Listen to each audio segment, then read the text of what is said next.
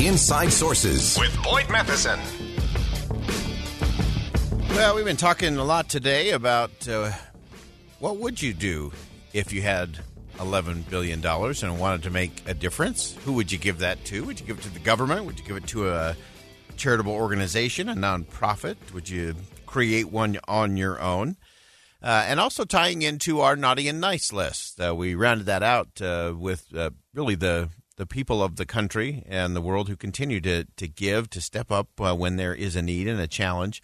And so if you're looking for one of those opportunities, you may not have $11 billion, but you can give something and you can make a difference. And if you've been out and about or even looking for a snack in Salt Lake City and you come upon a goat in a vending machine, don't panic. Don't panic. It's just an opportunity to give in a really cool way. It's the Church of Jesus Christ of Latter-day Saints giving machines, a way to donate and give life-changing supplies to those that are in need during this Christmas season. Mary Richards is a reporter for the Church News. Before that, of course, she was a morning reporter and anchor here for KSL News Radio. And she joined us on the line to help us break down what is happening in this giving. Yes, Boyd, it's so exciting. We got an update today, and I've got that article posted at thechurchnews.com that says just how much people have given so far this Christmas season in these giving machines, and it's amazing. It's just incredible. So far, as of this morning, donations have reached $3.7 million. It's about 265,000 people who have purchased items in these giving machines in the 10 cities where they're located this year in the United States. That is amazing. So, and where are those? I know they've been expanding this each year. They place those giving machines that really look like a big red vending machine. You think you're going to get a Snickers bar, and you're looking at goats and chickens and beehives and all kinds of things. What are the cities that have these machines this year? Yeah, so they're in Salt Lake City, right at the City Creek Center by the outdoor food court. You can't miss them there. There's about 4 in a row, big and red, like you said. In Orem, they're at the mall on the west end of University Place Mall. So go to that very end. And the people there are so nice, and they'll point you in the right direction if you can't find it. So they're in Orem and Salt Lake City. They're also in Las Vegas, Nashville, Honolulu, Oakland, California, Gilbert, Arizona, Denver, Kansas City, Missouri, where my siblings have been, and New York City, right at Rockefeller Center, where that huge tree is. That's so amazing. And as you mentioned, Mary, this number astounded me. 265,000 people have used the machine. And give us a little bit of a breakdown. This was pretty amazing. What are people giving? What are they donating as they buy these gifts from the vending machine?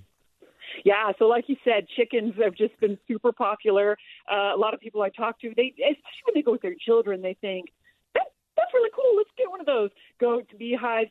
But when you look at the numbers, the main thing being purchased are meals for individuals and families. Because if you think about it, if you're hungry, you can't meet any other need unless you meet that need first. Food and shelter. So meals for families, polio vaccines, other immunizations, that's a big one, about 500,000 there. And these also, let's see, another good one that people have been getting are education, just different options to give a class or a tutoring or new skills or skill training to people. And what I really like to point out to folks is over the years as we've had these giving machines for the last couple, maybe 3, 4, or 5 years, is that we often think of people around the world who can use these items, these skills, these donations, right? And definitely global charities are partnered with the church on this and sponsor these giving machines, but also local charities. My sister-in-law just came down from Idaho last night, took her children to the City Creek giving machine at City Creek Center in Salt Lake City, and she said she bought some meals, and it said this will go to a family right here in Rose Park. Oh, wow. So there are also local charity partners. Yes, a lot of these donations will stay right in your city to someone in your own community who might need something. You might not even have been aware of that need, and you can meet that need. Yeah, I think that's such an extraordinary thing, and especially for our young people to recognize that. The thing I found myself thinking about looking at that list, and I don't want to hit some of these numbers again. So the meals for individuals and families that you mentioned, 992,000 of those have been purchased by people in these 10 different cities.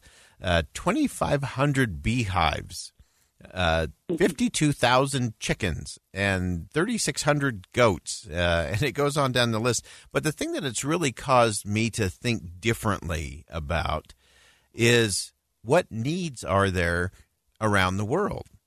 The fact that you're thinking, wow, someone actually needs chickens to survive. Someone actually needs a goat or a beehive or a bed. Yes. I think especially for our young people to really start thinking it's not just about giving some money. It's not just about trying to do this or that. It's, look, there are real needs out there. These are real human beings. And I just love the fact that you can say, wow, somewhere in the world, someone is depending on the fact that their family has a chicken. That's a game-changing conversation to me.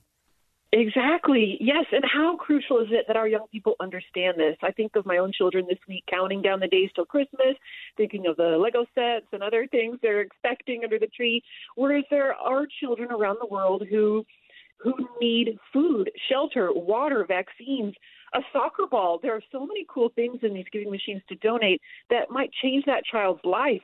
And, you know, my nieces and nephews at the giving machine yesterday, it was really sobering for them and eye-opening to realize how blessed they were in their lives and how much they could give. And I should mention, for people who don't live near one or you might not be able to venture, you know, downtown or somewhere else, you can also donate to any of these local and global charity partners and sponsors online.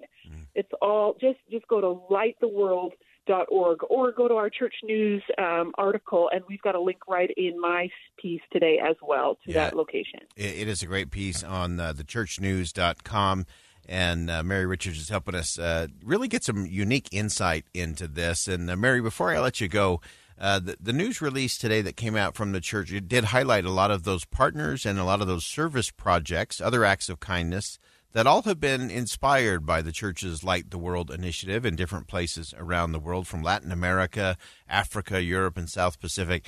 Can you give us some insight into some of the other projects that are being spawned and spun out as part of this Light the World initiative?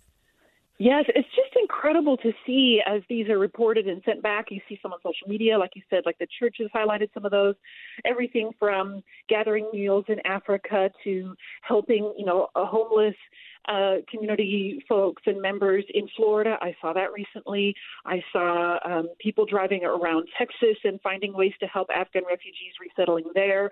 There are people out there today, right now, who are giving of their time in the Midwest, sawing up tree branches, lighting the world by helping those after the tornadoes. If you can dream it up and think about it, there is something to do. There is some way to serve and light the world. There's the calendar. People can you can still download that, and if you didn't feel like you got to it this December, do it in January. Yeah. Keep lighting the world. Keep it going forward.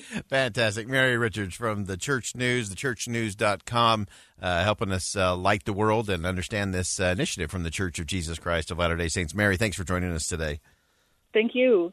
Again, these machines, these vending-style machines, all you do is you just walk up there, you look at what's inside the vending machine that you would like to donate. And so it's not just donating a cash donation. It's like, hey, I'd like to buy 7 chickens, and the cost will come up, and you'll hit that in the machine. You'll get a little card out the bottom, just like you would your candy bar in the old school days.